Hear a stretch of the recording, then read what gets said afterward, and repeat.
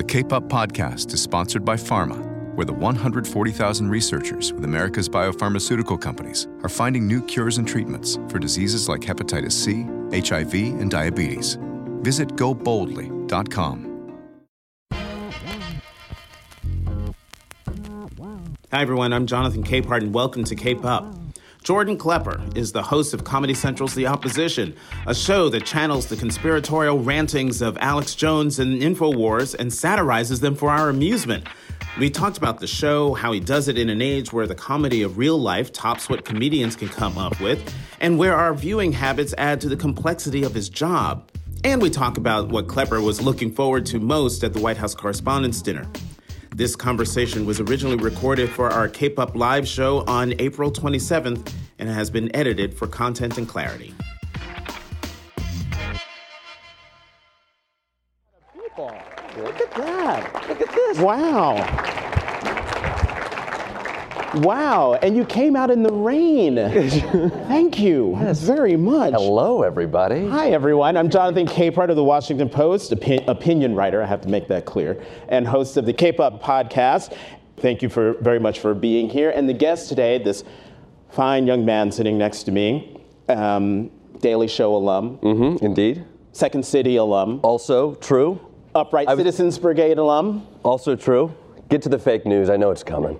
And host of The Opposition on Comedy Central, Jordan Klepper. Yes.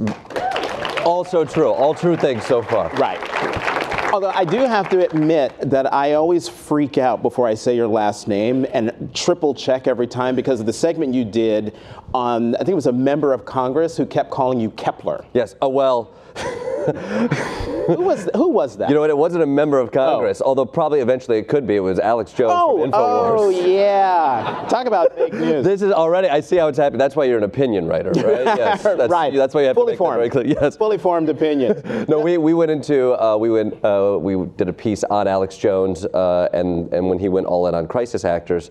We were not perhaps the most flattering when we approached him with that piece, and he spent 30 minutes the next day just calling me Jordan Kepler. So he knew what he was doing, so we embraced that, and we also became anti-Jordan Kepler as well. So he, in both of our minds, is a villain in this world. Well, you know, you're in the slot that was occupied by Stephen Colbert, who channeled Bill O'Reilly.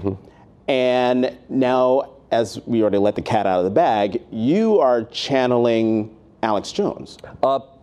Partially, yes. Partially? Yeah. Well, who else are you channeling? Is there another conspiracy theorist out there? There are so many people inside of me, I gotta tell you. I think there's a lot of conspiracy theorists out there. There's one in the Oval Office right now.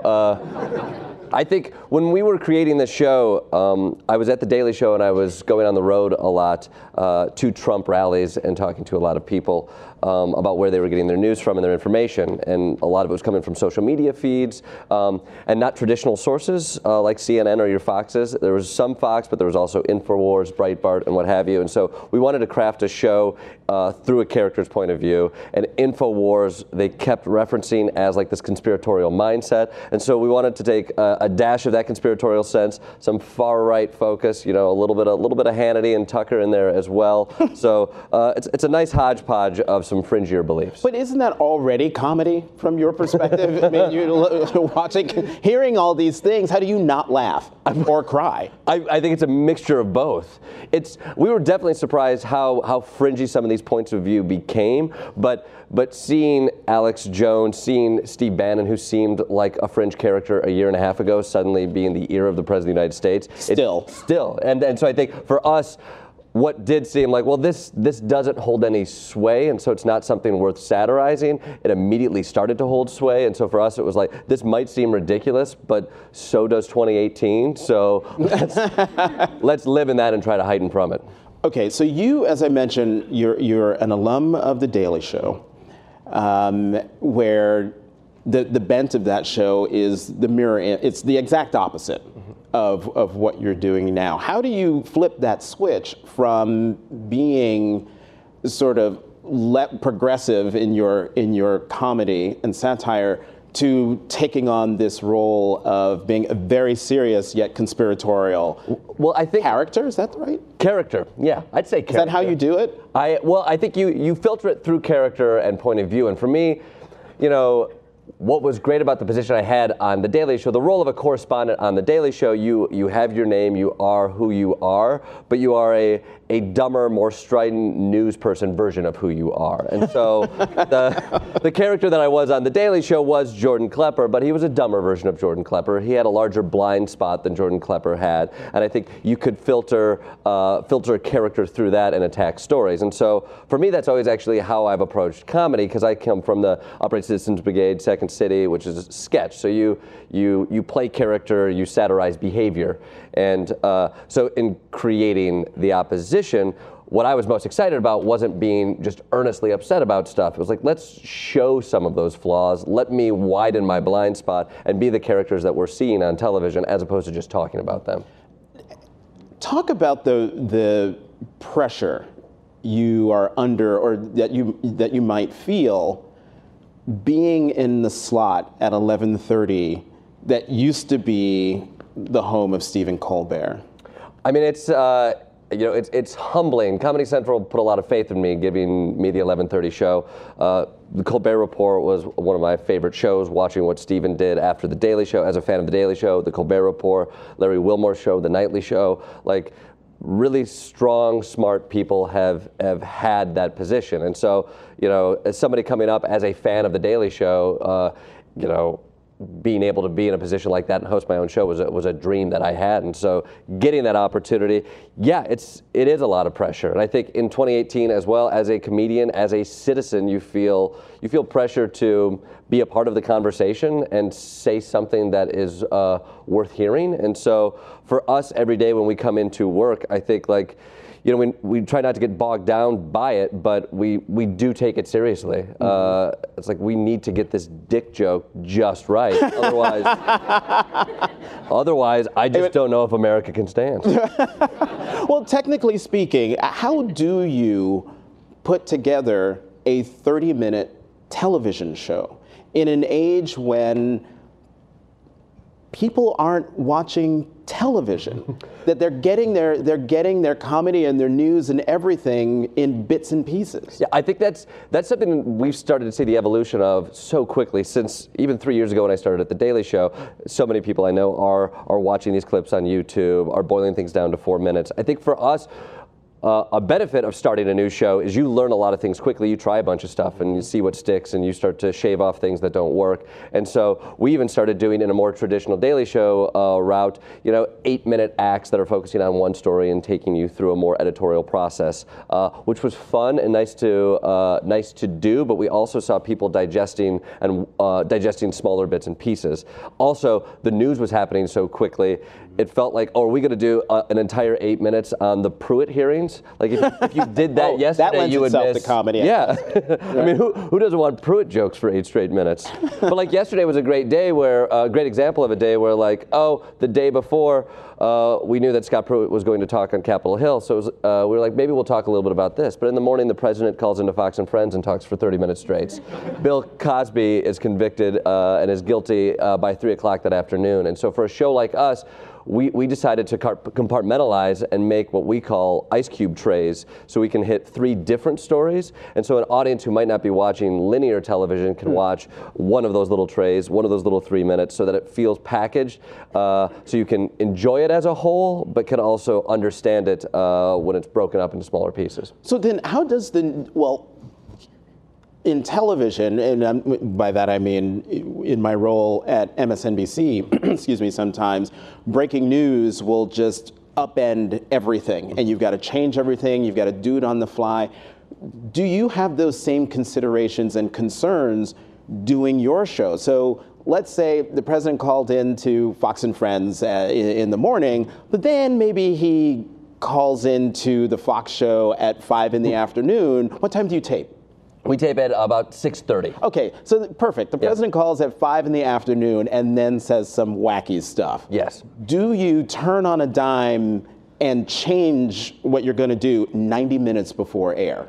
We have to be ready to. Or tape, I should say. Yes, Yeah. we have to be ready to do that. I think initially, as somebody who was new to hosting, the first few months you feel the pressure like we need to cover everything. And it's just constant anxiety because there is so much news, and it becomes, your job becomes more being a curator than it is a creator. And I think we have to take a step back and be like, all right, we are not a news program. We're editorializing. We're an opinion program. We don't have to cover anything. Let's cover the things we're passionate about. Let's also cover the things our show is built to cover and cover from a comedic point of view, and what do we have something to say about. And so when you let that go, then you don't have to feel completely pressured, but we do leave spots open. Like, for example, yesterday we had breaking news in a rewrite at 5 o'clock about Bill Cosby, and it was like, we feel like we do need to address this. Now, literally, our show has graphics and a bunch of other elements that are already in place, and it's like, great, we have 40 minutes to turn this thing around.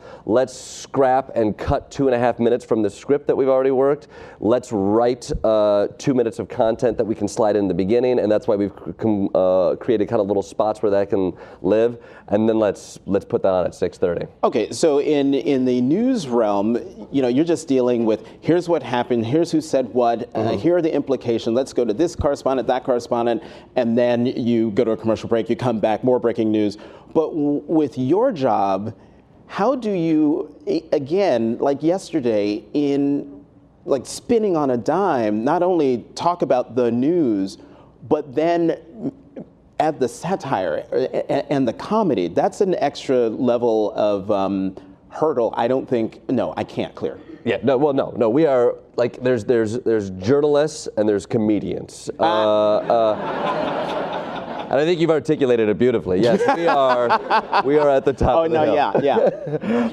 But it is. I will say what is interesting about it is, you're right, like, news does break, and for us, it's not just good enough to say, like, we need to inform people. The purpose of our show is not to inform people of the news. I hope they seek out news sources to get that. We need to ask that second question of, like, do we have something to say about this if we don't have a spin on it? And also through the point of view of our show, which is a little bit of a weird dance, because often I can't just say a funny thing about it. I'm usually saying a funny thing about it from the point of view of a character who would say the terrible thing about it. And that's a difficult road to walk. And so we do the math, we run the calculations, and if we don't have something to say, we move on and we focus on the thing that we can execute. How many horrible things have you guys come up with that have never made air, internet, anything? 1,024, I think was the last count.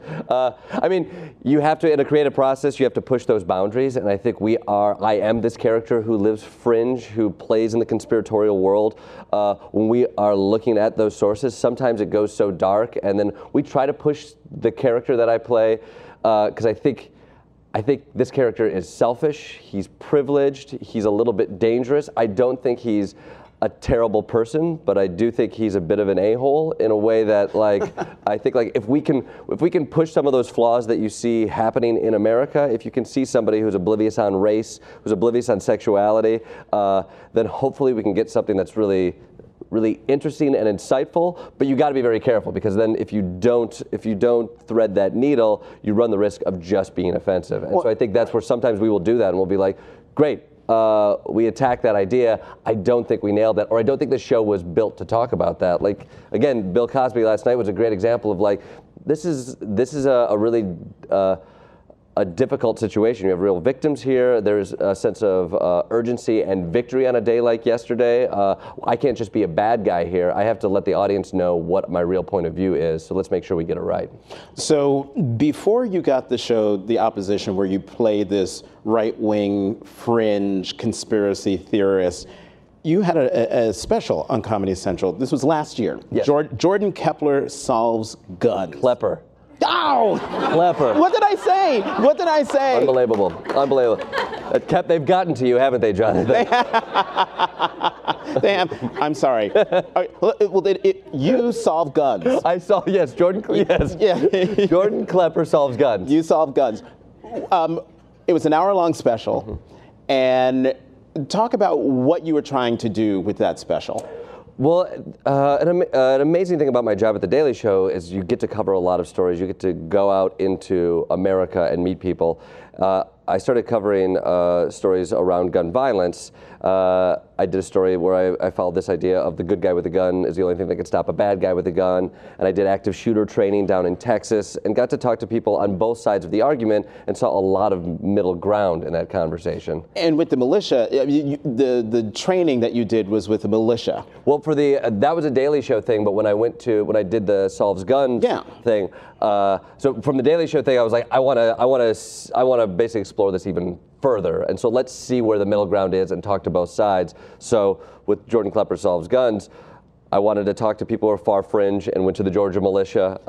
Georgia militia. That's where the camouflage suit. Yes. Okay. That's where. Well, keep going. I didn't mean to interrupt. But we're going to get to that camouflage suit in a second. Well, in the end, you create comedy so that you get a cool suit to wear, and I think you've stumbled on what it is. I'm going to deal with the intricate elements of the gun control debate, but I am going to put on a camouflage suit and walk into the Georgia woods and confront a militia who are taking target practice. And again, that's why comedians are here and journalists are just down here, because they don't have the guts to take a sartorial choice and put themselves in the line of fire. You've never, well, literally in the line of fire, but clearly you've never seen me. Okay, but I bring up the camouflage suit. So you see Jordan's suit right now. He walks out into the Georgia woods with camouflage-clad militiamen in the woods with big guns. And he comes out in a suit cut like this in camouflage, with a matching camouflage tie. And as I'm watching this, I'm thinking, okay, he's already in sort of a dangerous place, talking to people about a serious situation. And he comes walking out into the woods like this. Walk me through this process of how you are not also wearing a Depends undergarment. It was a scary day. We rolled up on this Georgia militia, which is a fringe militia group. It has some fringe beliefs, but they were very eager to talk about the Second Amendment and talk about defending America. And every month they have this training ground where they come, they shoot guns, they run exercises. We were scared coming up. We roll up, and I will say we roll up, and what we realize is there's 2 other news crews there that same day. And you quickly realize it's like, oh, these people love attention. The 2 other news crews left, and then we kind of started to embed with them. We ran through training, we did all of these things. They were fairly extreme, and I knew in my back pocket it was like, our job here is to, in that situation, I'm playing more of a leftist character who was confronting these guys on their points of view. I knew, I'm like, I am going to put on one of these camouflage suits, and I don't know how this is going to go with these guys. I put it on, I walk in, they're shocked, I look at their eyes, and it immediately ingratiated myself to them. All of them wanted one of these suits. They literally did. Some of those guys can't fit into those suits. That may be true. Yeah. Well, there would have to be some tailoring, but it was amazing how, because it was like, we have this joke in our back pocket. It's been a tense day so far. I've already interviewed a handful of people, and they were very skeptical about what I had to say. So we didn't know how it was going to play, but I was happily surprised to see that everybody wanted to take a picture with the suit, touch the suit. Oh, touch the suit. Like, I think if you go back into the Georgia woods now, you're going to just see a bunch of men in camouflage suits. Or if they do it right, you won't see them. But no, if you look into the woods, if you look into the Georgia woods, there are well-tailored militiamen hidden in the trees. Hidden amongst the trees. Amongst the trees.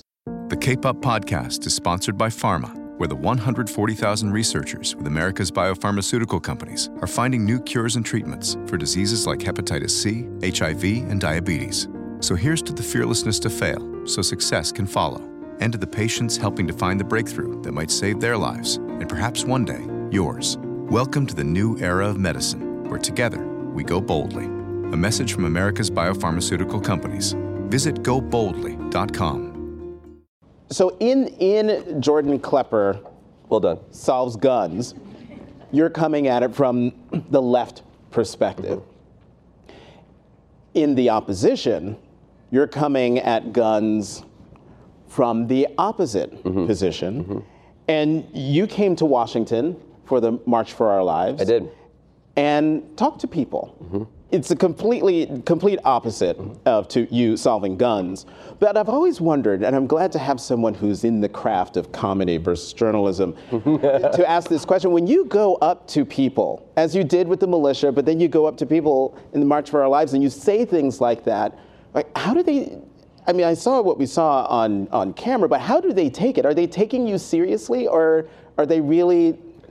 Ideally, I mean, yes, they are taking me seriously. But you don't give them any like, hey, I'm from the show and I'm going to do this. I will some people will recognize me but still want to engage in the conversation for sure. You know, we are very open about who we are and we're like, you know, we're from the opposition. Can I ask you questions? What we want in ideal moments are we don't want somebody in on a joke playing along with us. What we want is I can be the buffoon here, but hopefully I'm highlighting real people with real beliefs, and that's where the comedy comes from and that's where the point of view comes from.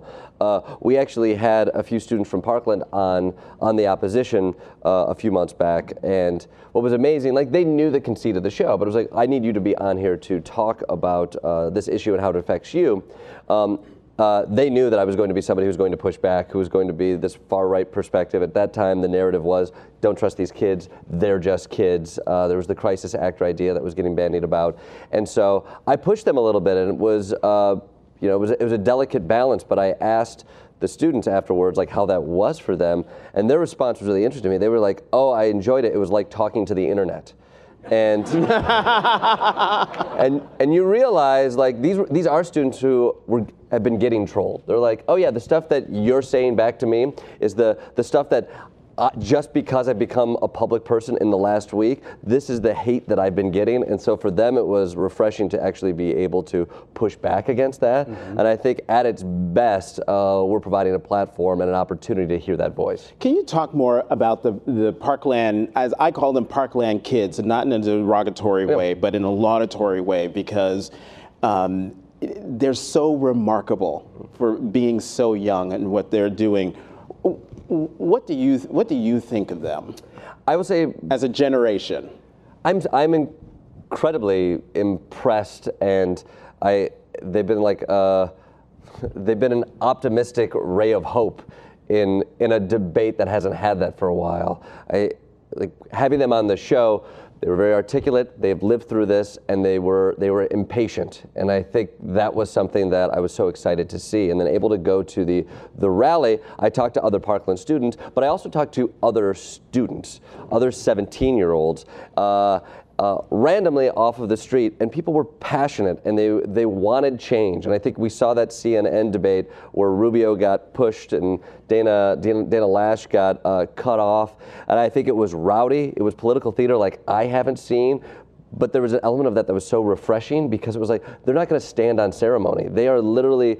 They're living a life day to day where they have to consider, where they have actual drills in case somebody comes in with a gun, and that's unacceptable. And I think we have grown complacent, and to watch kids not want to wait is something that I think is a little bit of a wake-up call for everybody else. Is it their youth that gives them sort of the wow factor or the awe factor for us, or is it youth plus their media savvy? I think the media savvy is a big part of it. They were able to own the news cycle in a way that only our president has been able to do for the last year. And I think but that's important now. The gun debate, it happens. We all roll our eyes, we make jokes, we get frustrated by the fact that something terrible happens and within 4 days we're talking about something else because the media gets gobbled up because the commander-in-chief goes on Fox and Friends. Within 4 days? Within 4 hours? 4 hours, yeah. Yes, right? 4 days, if we're lucky, we're still talking about this. And I think what was incredible about Parkland is afterwards they were able to own that narrative, keep it going, organize a walkout and then overall a march later on. And so I think that's where people of perhaps our generation are looking at that as like, oh, you know how to communicate in 2018, you're using that, and you also have like a moral clarity that perhaps other people don't have. You know, when I interviewed Congressman John Lewis for the podcast a couple of weeks ago, I asked him, why did he think greatness jumped 5 decades, because the Parkland students are the age that John Lewis and the Birmingham kids, when they were marching, they're the same age. And yet, I think in an interview, you talked about how when you were in high school, you weren't doing anything like, and I know I sure wasn't doing anything like this. What happened to us? I know. I mean, these things were happening when we were kids. Yeah. I for some reason, I mean, it is true. When I was 17 and 18, I wasn't politically engaged. I wasn't as curious. I didn't feel like I had a place where my voice could be heard or would be heard. But I mean, if I'm being totally honest, I don't know if like that wasn't me. I wasn't sitting on the sidelines like, why won't somebody invite me in? I don't think I had the awareness. And I think what we have now is, you know, perhaps it is our climate. We are energized right now. I think America is energized on both sides. It's a political atmosphere where people feel like America is changing, some for the better, some for the worse. And I think you have the youth that sees that, and now they actually have the tools to communicate with that. Mm-hmm. So Eric on Twitter asks, you show remarkable restraint. How do you and your correspondents manage to keep a straight face or not scream at the fringe people you encounter? I mean, that's a great question, Eric. Thanks. Oh, there he is right there in the front row. He wants to make sure he gets credit for that question. Thank you. Thank you, Eric. I love that we're completely devoid of human interaction right now. Eric is 4 feet away, was forced to tweet that question through the internet into Jonathan's iPad. All right, Eric from somewhere wants to communicate with us. Well, Eric, great question. Tweet that at Eric if you don't mind.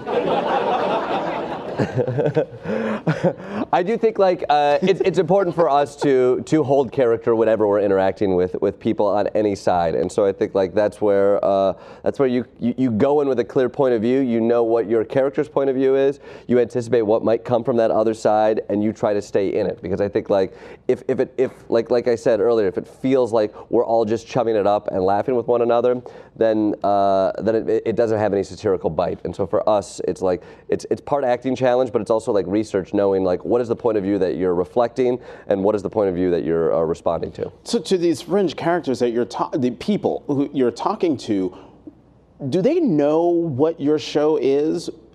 Like, why would they want to come on a show that's going to set them up to be the butt of a joke? Well, this would happen at The Daily Show as well, and you talk to people, and people say like, why did that person come on the show? And I think it's two things. I think people love to be on television. Like, a camera is something that human beings are drawn towards. And two, people think they can win. And so people would recognize me, and they might completely disagree, and they're like, but I want my point of view to get across. I want to be on TV, and I think I can beat you at that. And so they engage in those conversations. So I would go to Trump rallies, and some people would know who I was. Some people would, and would be like, yes, I want to talk to you. I want to talk to you. I want to get that point across. And I was surprised it would happen at The Daily Show, where like we would do a field piece where from perhaps many people's point of view, you'd be like, that person, they said the craziest thing. They said that, babies should all have machetes. You're like, that's crazy. Why would that person say that on TV? And you'd hear a response from that person was like, oh, I thought that interview went well. I said babies should have machetes. And you're like, oh, right, that is your point of view. Like that's so you don't necessarily see it as like a gotcha moment or that you were made to look foolish. You see it as like your point of view is out there and the person asking the question was the foolish one. So this is like a conversation between Earth 1 and Earth 2. Yeah. Will the two worlds ever meet up again? Like, how is it possible that we are living among other people who we both look at the same sky? I see clear sky, and the other one sees helium balloons. Well, I mean, I do think we're seeing that spread becoming even more and more wide.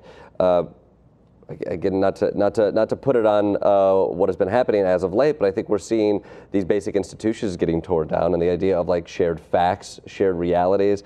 This is what this character traffics in, is like alternative facts. anti-mainstream, like anti-elitist, anti-academia, when you can choose your own facts and it feels like you can choose your own narrative, you can live in your own echo chamber.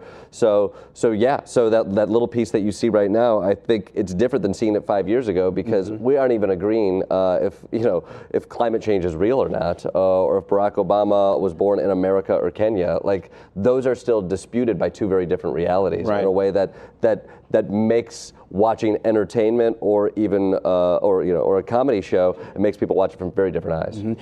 Natalie on Twitter asks, Natalie, where are you? Is Natalie actually in the room? Oh, she is here. She's right there. Bing, bing. Well, Natalie asked, to what extent do you think late night TV has the power to affect people's opinions and or government action? Well, I think, I think late night has shifted dramatically in the last few years. People used to turn to late night TV as like a way to escape. I think now it's sort of a way to like synthesize the chaos of the day. And so you see it much like politics didn't used to be in late night TV. Now it feels like it's all over late night television. And so for us, we approach it from, we are passionate people. We are a writer's room full of comedians, researchers who have worked in government and worked in nonprofits, have worked in academia. But we know that what we do is we have to approach it with our skill set, which is like, let's see it through an angle of comedy. I don't want to approach this like an activist. I want to approach this as somebody who can editorialize and use the skill set that I have. I think what I hope to do with the show is I hope like if you see a reflection of something you see in the world and that makes you laugh because you're like, I'm frustrated by that too, you pointed that out, that hopefully that laughter is showing that you're not alone in your frustration or your excitement. And so like, I think that is a step to make us feel like there is community and that we're all frustrated at similar things, or many of us are. And from there, I think, it's on us to see if that can turn into change. You know, that search for laughter reminds me of a bit that you did on the show, on your show, The Opposition, where you were talking about the election of Vladimir Putin, re-election of Vladimir Putin to another term as president of Russia. And you had a good take, and particularly at the end of the clip that you're going to see, I burst out laughing because, well, it was clever. Let's take a look. Russia. It's a tricky place. Some people say they're the bad guys, but me, I'm not so sure. On one hand, they have gulags, which is a hard thing to stomach. But on the other hand, they have goulash, which is a very easy thing to stomach. One thing's for sure, though, they know how to pick a winner. Vladimir Putin will lead Russia for another 6 years. He cruised to an expected victory in yesterday's presidential election, winning nearly 77% of the vote. It's his biggest mandate yet for what will be his fourth term. Woo! That's a hell of a win! Putin got 77% of the vote, and it would have been higher if it weren't for all the illegal votes in New Hampshire. America, take note. This is how a nation can come together beneath the rule of a strong leader. This win is huge, no question. But leave it to the MSM to ask those very questions where there are none. Critics suggest opposing candidates were handpicked by Putin himself, and these videos, verified by the AP, appear to show voters depositing multiple ballots. Critics say the entire election was a sham. Whoa, they see a sham, I see a wow. See, that got a hearty laugh also from Eric. I did the same thing. Thank you, Eric. But I just used that as an excuse because I wanted to show that clip. But it does tie into a question that Kelsey asked on Twitter. Kelsey, are you here? Well, someone who's not here is asked the question. Well, thank you, Kelsey. She asks, who are your biggest inspirations in the world of comedy? In the world of comedy? Well, I would say when I got interested in comedy, I was interested in sketch comedy. And so Monty Python was a big inspiration right off the bat. The world of absurdism got me into kind of like Second City and what have you. Mike Nichols and May. When I started doing comedy, a little bit more political comedy, Jon Stewart was obviously a huge one. Give it up for Jon. Yeah. Yeah, somebody who's both articulate and funny and powerful. And so, you know, I had the luxury to get to work for John and work under John and work under Trevor as well. And so like now as somebody who gets to run my own show, I definitely look at not only John and Trevor as people who are inspiring because they're able to grapple with the news of the day, but beyond that as like my comedy inspirations are also boss inspirations. And so that's what I'm starting to pull from of like how was John able to balance the chaos of the world and 80 people underneath him to make something work, and how was Trevor able to like take something that already existed and make it new? So then speaking of your comedic inspirations, so you have these people who inspire you in your comedy, and you're doing a show that is on the news, and folks are wondering, including Jenna. Are you here, Jenna? Are you with Eric? No. Okay, Jenna's sitting next to Eric, but she was asking for you to walk through your day and talk about your news consumption habits. What do you wake up watching and reading? What's your team's process during the day as you get closer to showtime? It's for me, I usually wake up around 5, and if it's a midweek, I look over some of the pitches that came in late last night. We're pitching throughout the day, but I kind of hit after like 4, I'm in rewrite, so I'm not seeing the new stuff that came in. So I also catch up on the news. So I try to read the Post, I try to read the Times, and then around 6, between 6 and 7:30, I do the Trump diet. I watch some Fox and Friends, some New Day, and some Morning Joe. And then head into work. When I get into work, I check the fringier pages of the Breitbarts and the InfoWars just to see narrative of like, what do they care about today? I'm seeing what the left is maybe caring about, I'm seeing what cable news is caring about, but what are these fringier sites, what are their headlines? We then go into a morning meeting with an idea of the stuff we're going to talk about, watch some clips from what happened throughout the day or what happened last night, kind of piece together what we think our show is going to look like, and then we start writing. And so from that point, we get first drafts done. The writers on my show are incredible. Like, we break out what we think the story is going to be, but then they have about an hour and a half to write that story. We get it back, we give notes, we rewrite, and we're also keeping an eye on the news. People who aren't writing are pitching on what could be later in the day, what could be tomorrow. Wherever we can get ahead, it's all a time game, and things change so quickly. So you're constantly looking at stuff like, is this more of an evergreen story that not everybody's going to bite off? Great, let's get this thing going, because maybe if we can have 2 days to work on this, it's going to be that much better. This is something we need to do now. Let's work on that. Like, decisions like that are being made all the way up until rehearsal at 3. And then rewrite at like 3:45 all the way up until our show. And so I kind of go into that bubble where I'm not getting news. We've had to add people coming in with like updates every hour and a half of like, is there anything we need to know to change the story we have or to throw something out? So that continues to happen throughout the day. And give us an idea of the layout. Where is all of this happening? Are you all in a giant open mosh pit with you at the center? Or are you sequestered in a corner office, walled or glass, so people can see you? Oh, I don't let people see me. No, I am.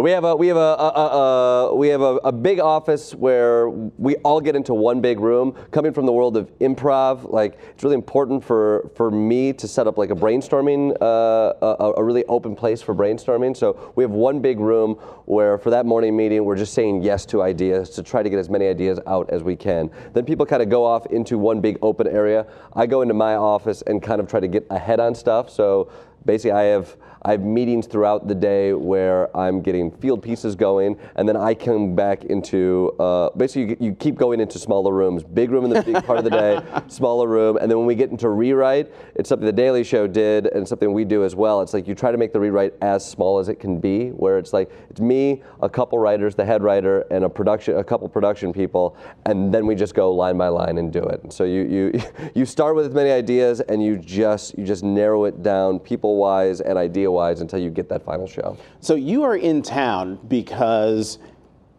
it's White House Correspondents Association dinner time. Mm-hmm. Nerd Prom. Nerd Prom, as it's called. As it's called. This is going to be your first one. Mm-hmm. What are you looking for? What are your expectations first? Well, I've heard rumblings that this is a unique and wild and strange weekend, and so getting invited to go here, I was very excited. I wanted to see it.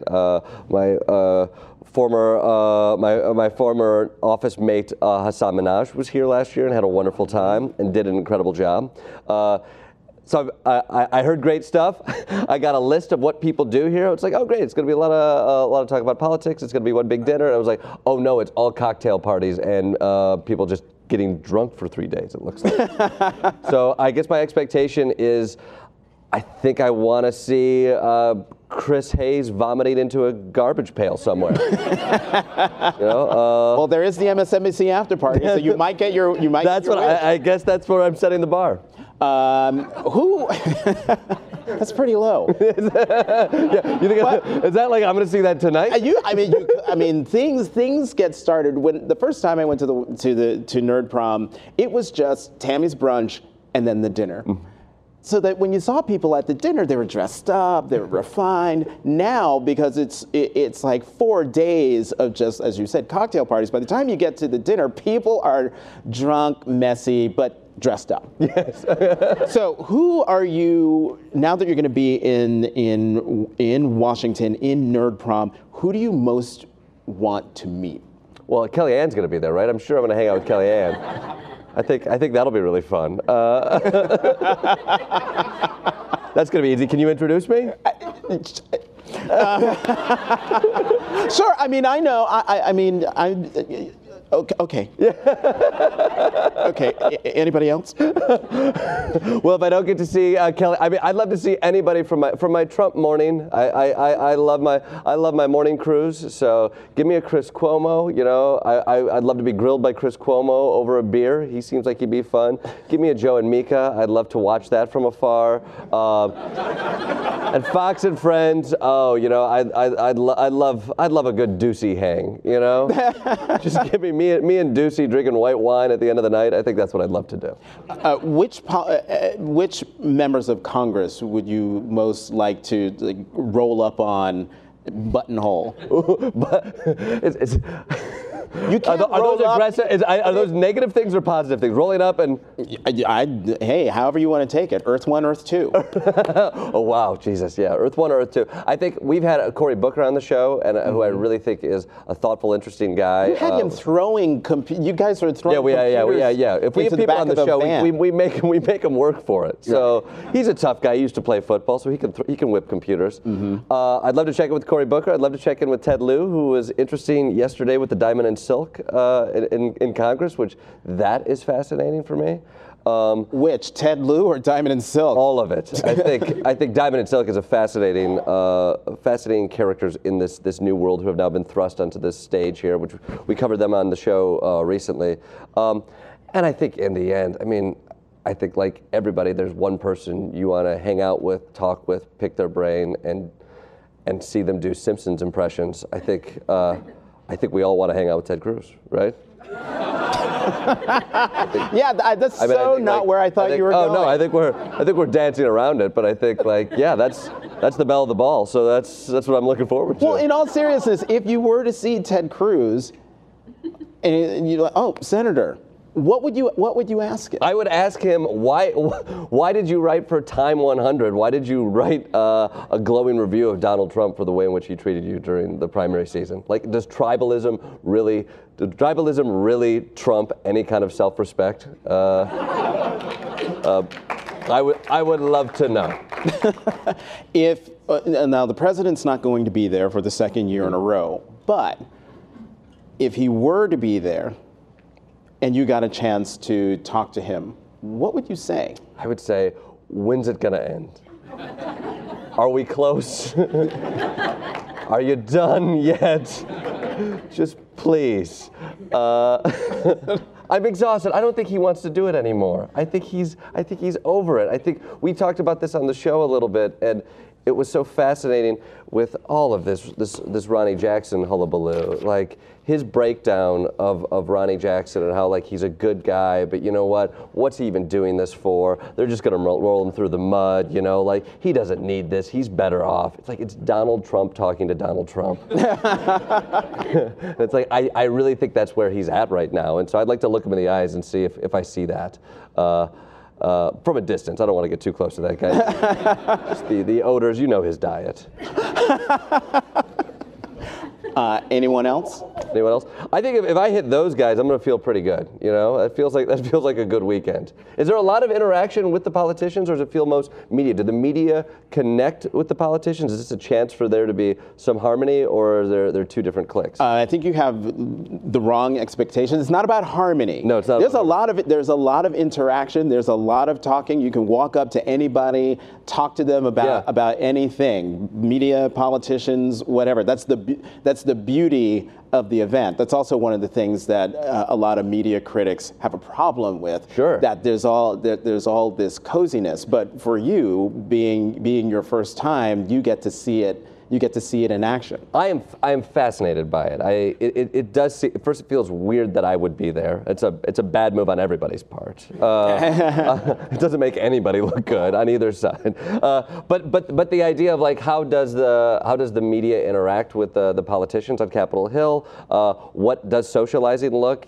Is there when the lights go off and the drinks get poured? Like, is there some bipartisanship? Is there some love between both news sources and the people who are creating the news? I think, like, that, to me, I am very curious to be a little bit of a fly on the wall for all of this in this weekend, because it's one thing to ingest the news at home and in a comedy studio and watching it. Like, the more I've been able to come down to Washington and get more of a feel for how the news and the policy is made, like, the more fascinating it is. Jordan Klepper. I got it right. Host of Comedy Central's The Opposition. Thank you very much for being here. Jonathan, thank you. And thank you all very much for being here. You can watch clips of this maybe in just a few minutes. They're very quick in the video department on WashingtonPost.com/video. Thank you very much again, Jordan. Thank you. Thank you, Jonathan. Thank you, guys.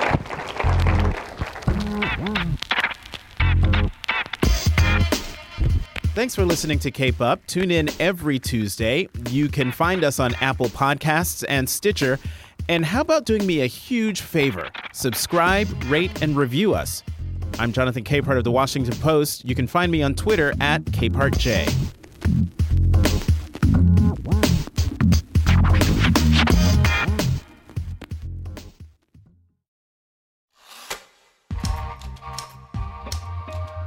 Hey, smart speaker owners. If you like Cape Up with Jonathan Capehart, you should also try the Daily 202's Big Idea, a daily political analysis show from national political correspondent James Hohmann. The Daily 202's Big Idea is available as a flash briefing on Amazon Echo, Google Home, and Apple HomePod. To learn how to listen and to find out what else you can do on your smart speakers, visit WashingtonPost.com/voice. The Washington Post.